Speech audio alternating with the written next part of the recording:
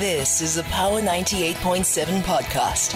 Now we're talking. Subscribe to Power 98.7 podcasts in iTunes or wherever you get your podcasts. There's more on power987.co.za. Power Breakfast with TT. Weekdays 6 to 9 a.m. on Power 98.7. 19 minutes before 9 here on the Power Breakfast. So there was a parliamentary debate yesterday on the conflict currently playing out between Israel and Hamas in the Middle East, or in Israel and the occupied territories, in the Palestinian territories. So now, the South African Jewish Board of Deputies have criticized government's decision to recall diplomats from Israel, calling the decision irresponsible. On Monday, the minister in the presidency, Khumbudzo Ntshavheni, announced that the government has decided to withdraw all its diplomats from Israel for consultations.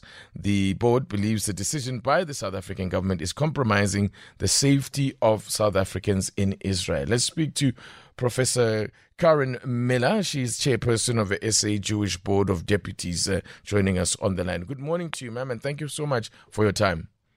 Good morning. It's my pleasure. Okay, so let's just maybe just explain to us why you say that this decision is, before we talk about what it means from a diplomacy point of view, why you believe this is compromising South African citizens in that part of the world. Well, mainly because we're in a very dangerous situation, obviously, in the Middle East. There's a war going on in the Middle East, and there are many South Africans of all faiths in that area. We know that there are some hostages with South African ancestry, I think South African citizens. We know that South African citizens have been killed, and we also know that there are Jews, Christians, and possibly Muslims in that area, in a war area right now. And if there's ever a time for there to be a South African representation to assist them in whatever way is needed, that time is now. So for me, the idea that and for the Jewish board, the idea that the government at this point would pull the members of the embassy back to South Africa at a time when South African citizens really may need their help, it seems outrageous. It really does feel like the government has abandoned them. So there's the two things at play here. That is the government's responsibilities to its the constitutional responsibility that our government has to its citizens, whichever part of the world they find themselves in. Then there is the issue really of international relations. We know that steadily the relations from a diplomatic point of view have been in decline between South Africa and the Middle East. We had the South Africa and Israel. We had our mission there, which was basically reduced from downgraded. This is the word I'm looking for. From a full embassy to basically we would just have a diplomatic a mission that offers consular services. It now even seems as if we are at the point, if we listen to what the minister in the presidency said the other day, where we could be on the point of even expelling the Israeli ambassador to South Africa. Yeah, so I mean, I think we're in a really difficult, as we said, we're in a really difficult time, and I think what everybody is looking for at this time is people who can assist in making peace. Not people who are making, quite honestly, what feels like quite petty gestures, symbolic gestures. So as you said, it's not like the embassy we had high-level diplomats. So these are symbolic gestures. They're not any kind of gesture that will in any way assist in the conflict of the Middle East. All they are is symbolic gestures. We heard Hamas thanking and congratulating our own international relations. This isn't a matter of standing with the Palestinian people. This is a matter of having Hamas, an ISIS-like terrorist organization, thanking the South African government for its actions. These are not the actions of a responsible government who could, I hope, or I would have hoped, potentially play a role in peacekeeping. These are the actions.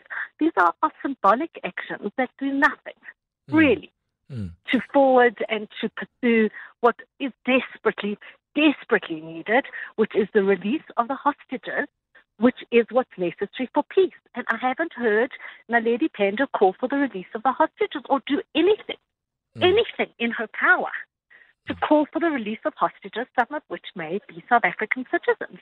Instead, she wants to expel, and from what I hear, it's not about expelling, but she wants to sanction the Israeli diplomats and to sanction the Israeli ambassador instead of using her power to do something for South African citizens. I honestly find it quite difficult to believe.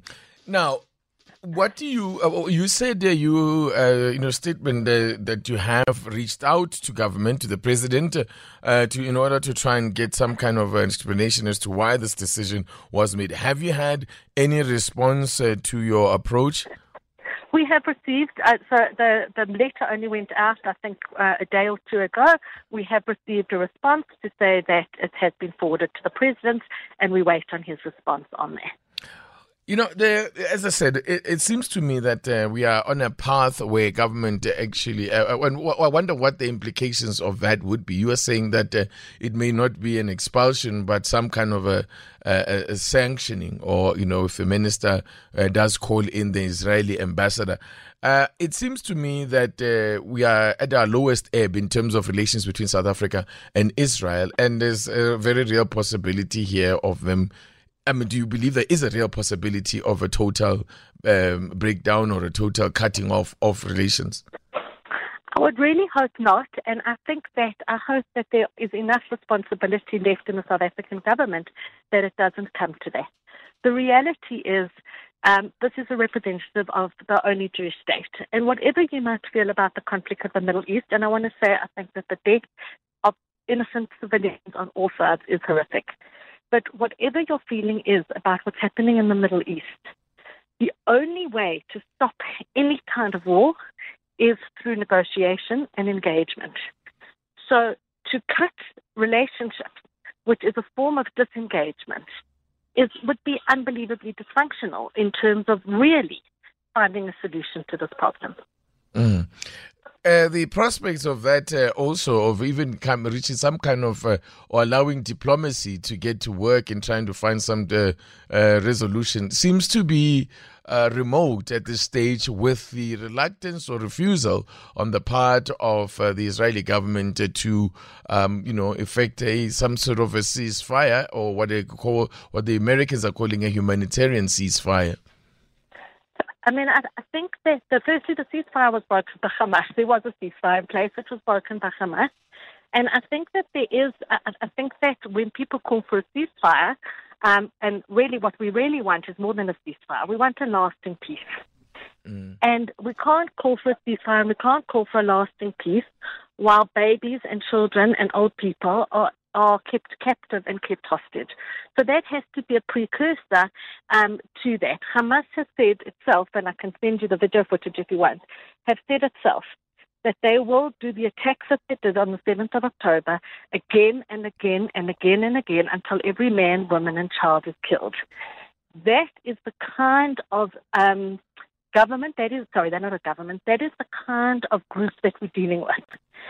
So that has to be taken into consideration when we think about how to find a lasting peace. And there has to be a lasting peace.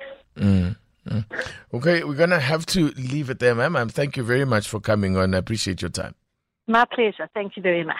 That's Professor Karen Milner. She is the national chairperson of the South African Jewish Board of Deputies. They're taking umbrage with the decision to recall our diplomats the remaining diplomats that we have in Israel, because we have a low level, I don't know if that would be the correct terminology, a representation in that country.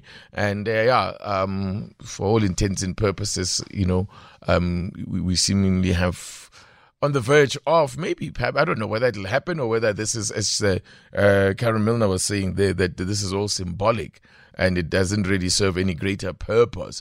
I don't know whether the government would go the whole route of actually cutting off all diplomatic ties with Israel. You've been listening to a Power 98.7 podcast. For more podcasts, visit power987.co.za or subscribe wherever you get your podcasts.